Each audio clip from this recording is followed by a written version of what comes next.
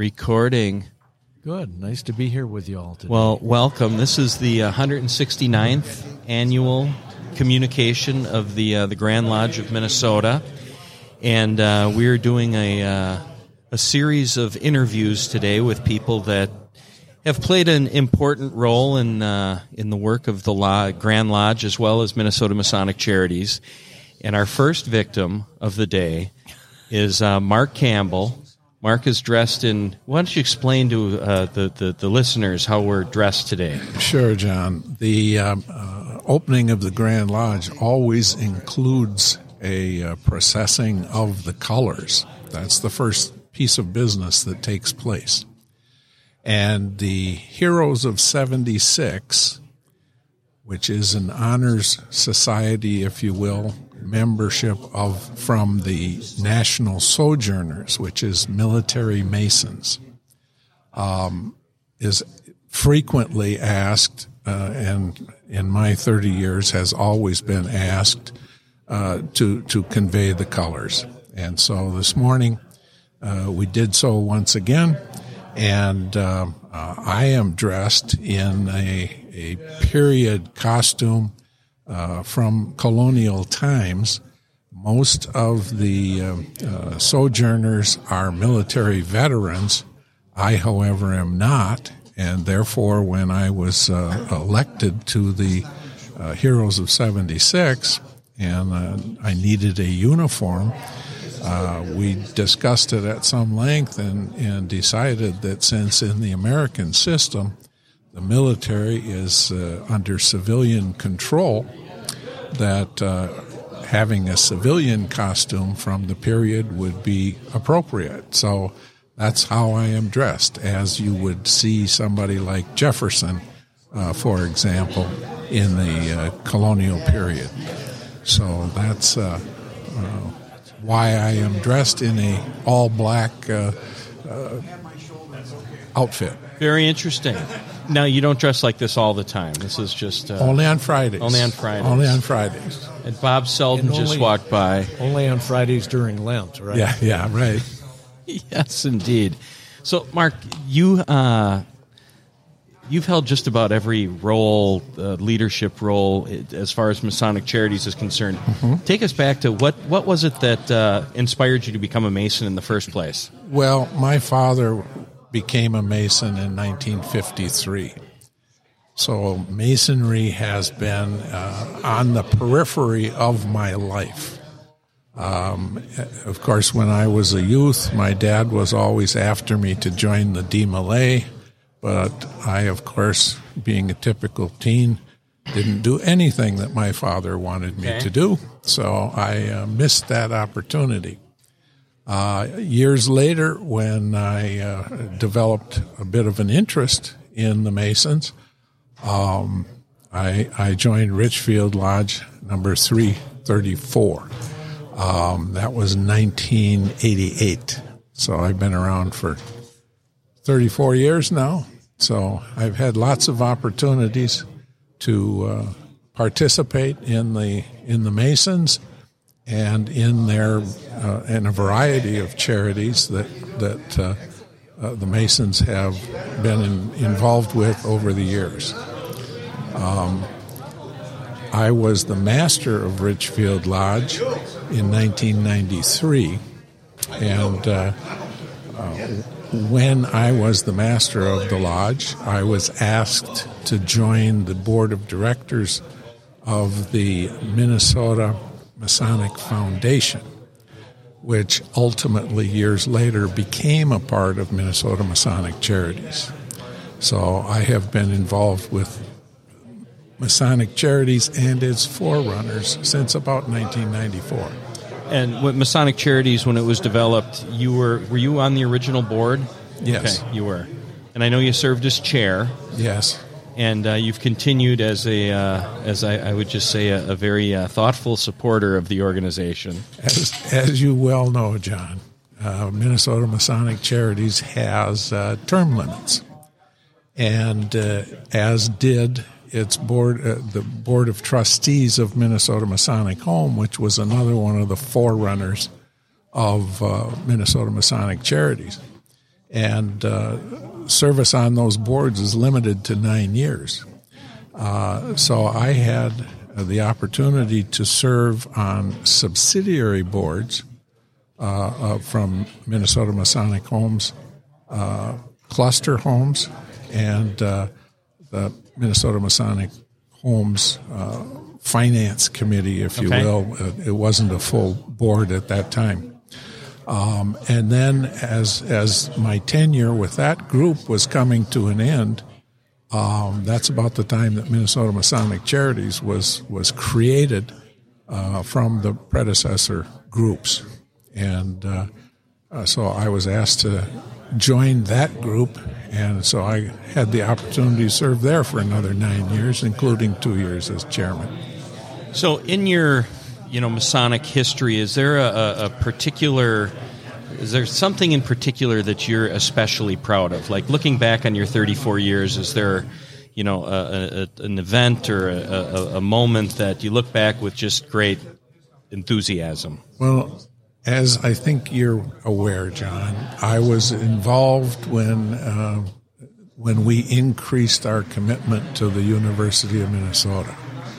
Initially, the University of Minnesota has long been a beneficiary of Masonic charity. During my tenure as chairman of Minnesota Masonic Charities, we made the $65 million commitment to the cancer components of the Minnesota, what is now the Minnesota Masonic Cancer Center. That's an event that I guess I am pretty proud of. I had the opportunity to sit in on innumerable meetings. Sure. To negotiate the agreement and the mechanism that was going to be used to assist them. Since that time, of course, we've repeatedly increased our activities with the University of Minnesota, and it's great fun to go over and walk around and say, "Gee, I did some of that. Gee, I did some of that." It really is, and the $65 million was on top of $35 million that we had already at least 35. Yep. The Masonic Charities and its appendant organizations are the largest donors to the University of Minnesota in its history, yep. Which is pretty spectacular. Aside from the state of Minnesota. That is true. Well, and you have to take into account the original $5 million from 1955. Yeah. So that is the voice of Roger McNear, who also has served many years on the Masonic Charities Board, and he is serving as a co-host this morning here at Grand Lodge. Makes me feel like a salmon. A salmon? A coho. Oh, boy. Okay, we'll be editing that out. I told them that, anything that comes across that I don't like, I'm going to edit it out because I have that power. Yeah. So, and he wields it well. It wields it well. One last question. You and your bride, Leila, have been long supporters of Masonic Charities. Mm-hmm. Now, there are plenty of opportunities for your treasures to make philanthropic commitments. Why Masonic Charities? Well, I probably because I've spent what now amounts to half of my life working for Masonic Charities, and so the pay's been the same the whole time. It has. It has. I have had, if you count experiences, we have had a great pay. But beyond the experiences, it cost a couple of bucks here and there. So here and there, yeah. Well, and you're a big donor, Mark, and you're one that we're proud to have. Thanks, Roger. Because of your commitment to charities. Well, and when my wife and I sat down, we have no children, so it's not like we're trying to fund college or any of the other things that. Yeah, I wonder what that's like. That most families have to do. Yeah. I'm currently in the belly of that beast. Yeah, I know. Well, somebody had to start that process. That's right. And we have. I mean, one of the activities that Minnesota Masonic Charities undertakes in a major way is the scholarship program. And the scholarship program started with the Minnesota Masonic Foundation. Absolutely. And so we ran that on a much more modest level than what you are able to do today. But we ran that program for the 9 years that I was on that board. We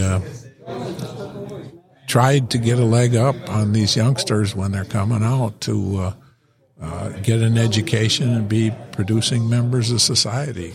That is one of the things that I really enjoy about Masonic Charities.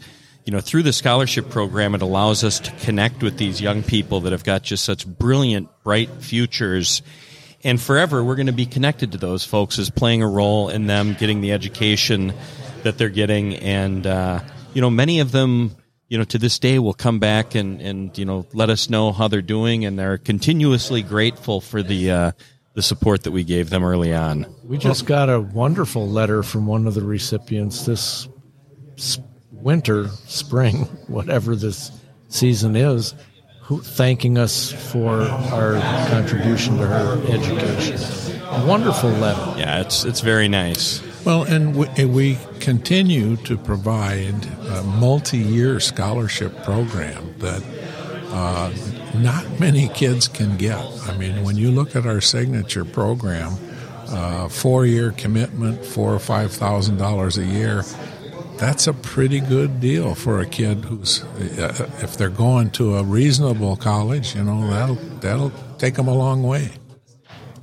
Yeah, it's as the father of a couple of college students, I wish my boys were eligible for that. And I got a daughter coming up. We'll have to work on those bylaws. I'll edit that out too. You can apply to some of the local lodges for assistance. Oh, there you go. I hadn't it's even. Just not as great assistance as charities is able to true. provide. Indeed. It's true. Because Indeed.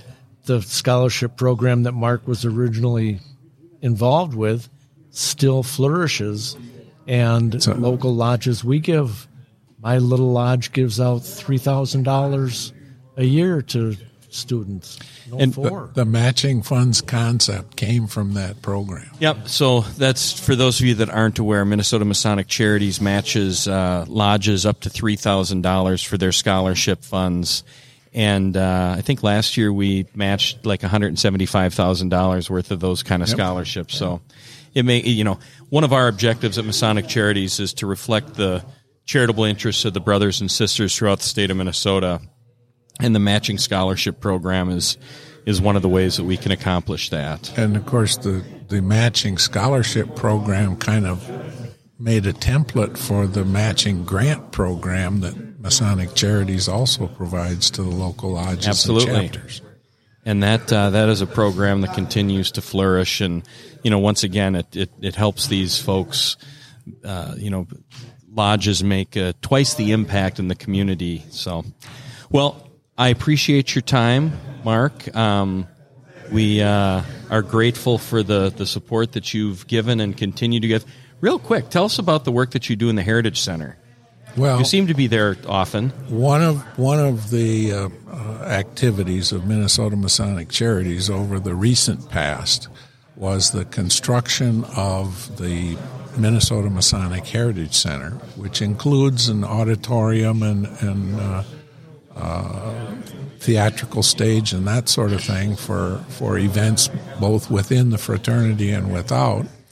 And but we also have the Minnesota Masonic Heritage Museum and library, the James Ladd Museum, and the Charles Winfield Nelson Library. The museum displays the artifacts that the Grand Lodge has collected over the last 150 years, and it tells the story of Masonry. So when folks come in and know little or nothing about Masonry, they can leave with a pretty good knowledge of what it's all about. The library started in 1854 and they lost their library in 1863-ish. And they had a fire, and they lost everything. And following that, the Grand Lodge got together and assigned a library committee to start assembling books, both about Masonry and about history. And so that, the genesis of what we now have as the Nelson Library, was those original collections. Okay. Those original collections were collected by A.T.C. Pearson, who was one of the founders of the Grand Lodge of Minnesota. And he served the Grand Lodge as Grand Master for like 6 years. After he was Grand Master, he was asked to take charge of the library program. And so they did. And but over the years, we didn't have anybody in charge of the library program. Charles Nelson, whose name is on the library, established the Minnesota Masonic Historical Society and Museum, and the library was folded into that. And so Charlie oversaw the books and that sort of thing, and kept them safe, but never had a real library to be able to use them. And so we included that, and we have, I think we counted when we started rostering them, we've got about 17,000 volumes in that library that cover a wide range of topics. But and what I do there today is I'm working on rostering those volumes and rostering the content of those volumes, so they will be searchable and you can find your information without going through 16,000 volumes. Mark, are you doing that as well with all the past records from the individual subordinate lodges around the state? That we haven't touched the records. The records are there, but we haven't touched them. Is that going to be in the process at some point in time? Mark Anderson is our library and museum director, and that's kind of up to him as to when, and the number of volunteers that it takes to do that. I'll have to put a penny in Mark's shoe. Yeah. So if the library is burning down and you can only grab one volume, one book, which would it be? Well, right now, I would say we have to grab the 1723 copy of Anderson's Constitutions, which doesn't belong to us. Okay. So we need to be careful about. To whom does it belong? The Minneapolis Valley of the Scottish Rite. Oh, okay. It's on loan to us. Okay. And it's included in the museum as you pass from the library to the museum. Okay. So same as far as the artifacts in the museum are concerned, if you could only grab one thing before she's burning down, what would it be? That's a tough one. I can't really answer that one. Well, you think about that and come back and give us your answer at some point later today, and we'll edit that in. Okay. But once again, thank you for all that you do. You are a difference maker, and we are grateful. Thank you. All right, and thanks for being our first victim. And you were concerned that your voice was going to go. It sounded solid the whole time. Sounded good. I think I still got it. Yeah. You still got it. All right. And off we go. Bye.